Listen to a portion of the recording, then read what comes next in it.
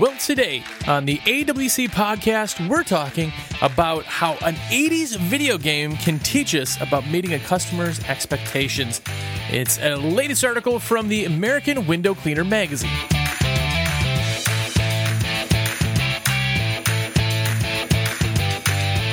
And if you aren't getting your monthly magazine mailed to your door, why the heck not? Make sure to go to awcmag.com/sub and get yours now.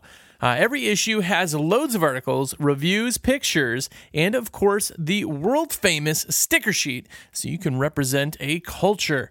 So go to awcmag.com. There's also a bunch of stuff for sale, shirts and sticker packs, back issues, and of course, the subscription itself.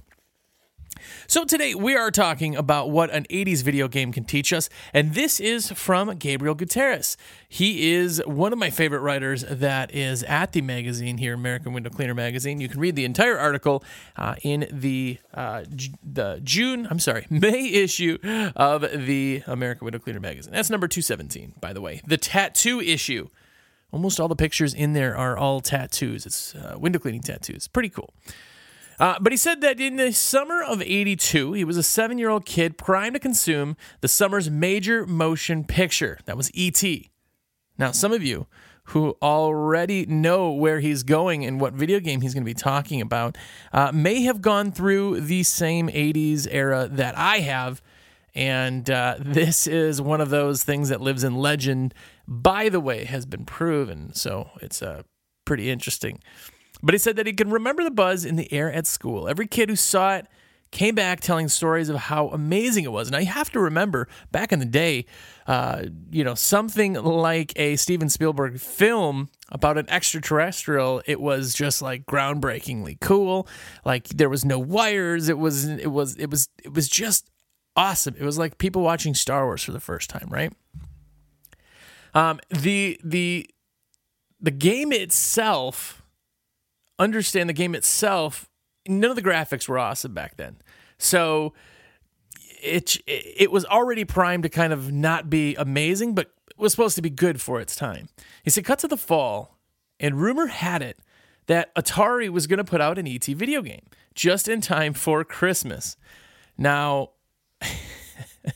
looking back, by the way, it's amazing that it took them so long to make video games that were as horrible in 8-bit as they were. But basically that, it's legend. Go look it up. He said that seriously, what could be better than his favorite movie connecting to his favorite activity, home video gaming? And it turns out that just about everybody else, one of his friends, got his hands on the cartridge, and several kids in the neighborhood went over to his house to play it for the first time together. They hated it. They took the most popular movie in an era, still one of the more popular all-time movies, and just destroyed it. And here's one thing that he started. He kind of goes in and he takes the video game era issues that it had and put it into business, which I think is pretty darn cool. But he says basically what went wrong.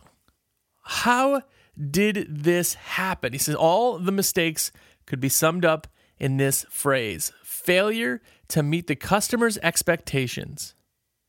Now, if you've listened to anything that I've done, that's a big one. If you get a complaint in your business, it's not because of whatever the complaint is. Unless you punch their cat or something, then that's exactly what they're complaining about. But if you, in business, get a complaint, it's because some part of your expectations set to the customer weren't matched. They weren't met. And that isn't normally going to be price, because when you get the service booked in the first place, you agree on a price, right? Their expectation is that the price is going to cost X dollars.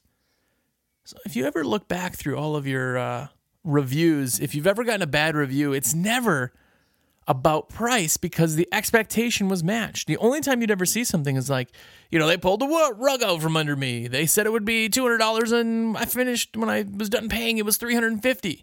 Like, again, their expectations weren't met in pricing. That's why they're complaining. Expectations are absolutely everything. If somebody complains, it's because they expected the windows to be perfect and they weren't. If somebody complains, they expected your staff to wear booties and they didn't. If somebody complains, whatever it is. So laying out expectations and then meeting what you laid out stops people from complaining. He said that number one was rushed work. In an effort to strike when the iron was hot and catch those Christmas rush sales, Atari gave the designer, Howard Scott Warshaw, a little more than a month to design a video game that would typically take designers 7 months to a year to make. So right there, you try to put somebody under the gun, and it just can't happen. Now, a lot of us do this in business. We take our day, right? Our staff is out there working their 8 to 10 hour days, whatever it is in the busy season. And then you say, I'm going to load on something else. I got to get this done. This has got to get done. I got to also get the... And then they're thinking, well, man, this is going to be a 12-hour day. It's not going to get done. If we don't get it done, we're going to have to come in on Saturday. I'm not working on Saturday. So what happens? They rush the work. They rush the work. You took something awesome, which is your service, your quality, your company, your experience, and you rushed it. They rushed it. And it's no fault of their own. I mean, if you really think about it, when they are overloaded, it's very, very hard for them to say, oh, man, we should really be giving it even more of our time. And it's something you're adding on. If you're overloading somebody, they will rush it, and then everything is going to fall. It's all going to come crashing down. And that's what happened in the video game. He had a month to make the video game that would have taken 7 months. Now, in hindsight, we can look back and go, well, obviously, right? But at the time, they had to have thought it was possible. This is going to be a really long month, but it's possible.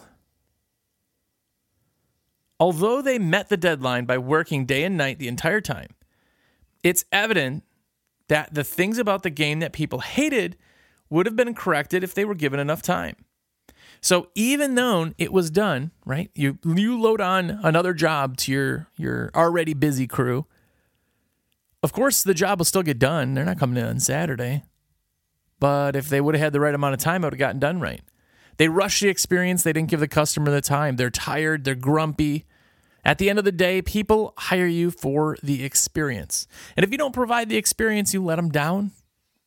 You don't meet their expectations, they complain. They don't get a good experience, they're not going to have you back. It's like if you go to a restaurant. And again, some of us, can look past this, but some people go to a restaurant and go, man, that waitress, so bad. She was so grumpy. The food was wrong. Is it? Well, what else is going on in the waitress's life? Right? She didn't have anything to do with the food.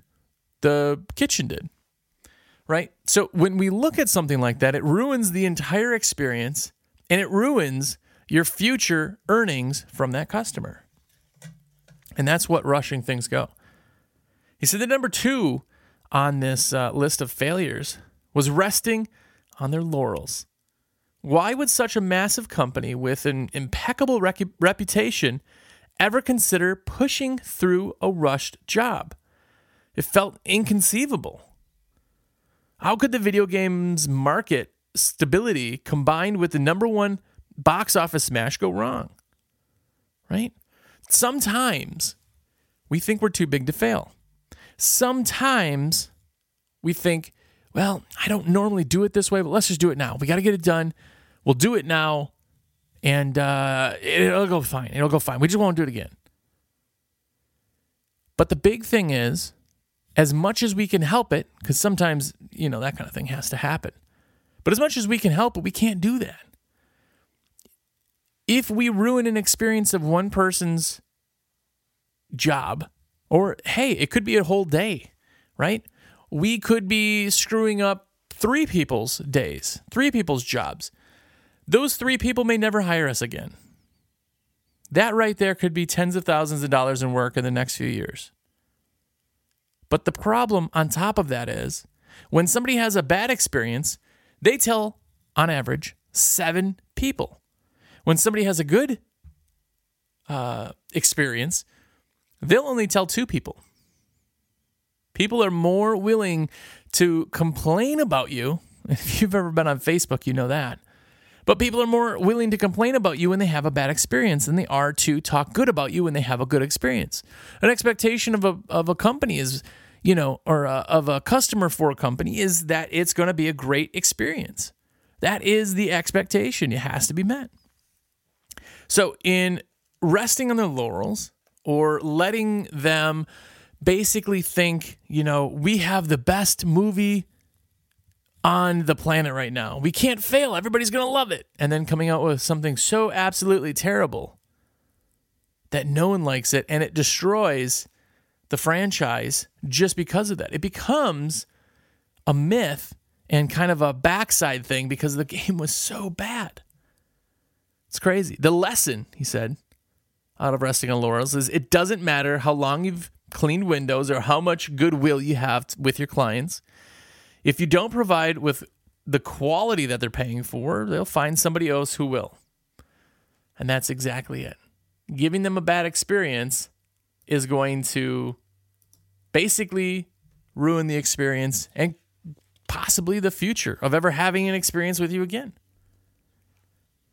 He said the number 3 on that why the game itself failed, it was failure in communication.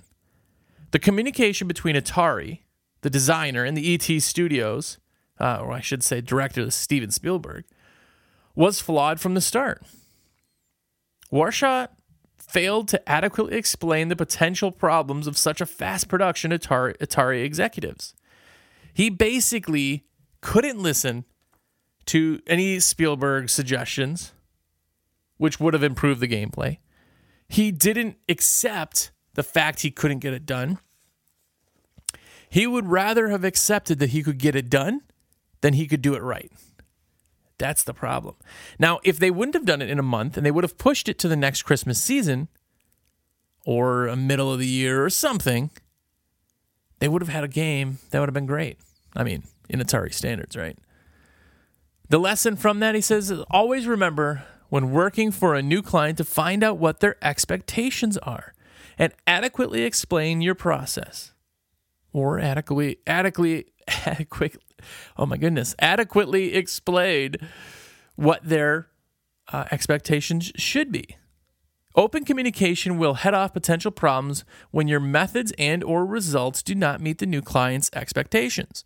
If they're expecting you to go and do a house wash, oh man, our house is going to look brand new like new siding, and they haven't done anything in 10 years, it's not going to look that way. I cannot, no matter how awesome I am, make windows that are aluminum clad, storm windows ever look like brand new windows. You can never do a sidewalk or a driveway concrete cleaning and make it look like brand new concrete. There's nothing wrong with telling somebody that you cannot make it look brand new, because if you tell them that when you're done, say, hey, everything looks great. Like I said, it's not going to look brand new, but it looks. They already expected that going into it.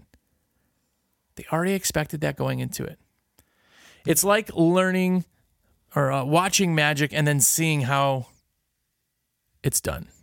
It ruins it. It ruins the expectation was it was magic, and it's ruined. He said it's doubtful that any one bad job is going to sink your business, which is true. However, what Atari's mistakes show is that the success is something you must remain vigilant in protecting. You have to always be in your A game. I know it's so hard. We are all under more pressure than anybody knows, right? But the big thing is that when you set yourself up for failure like this, the problem is failure will happen. And you can't get it back once it's gone. Very, very hard to get somebody to go with you again after being disappointed. So keep that in mind.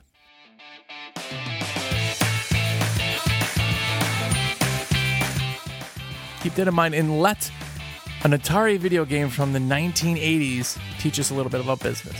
But if you want to read the whole article, do go out there and get the American Window Cleaner magazine. That is from the May issue. It's issue 217. Go to awcmag.com. You can find all sorts of back issues. You can find all sorts of sticker sheets and shirts and everything else you could possibly want from there. And get a subscription. If you haven't gotten one already, it is going to be the best thing that you could possibly do for your company. Just indulge in the culture, get some stickers, make everything look awesome. Thank you so much for listening, and we'll talk to you again next time.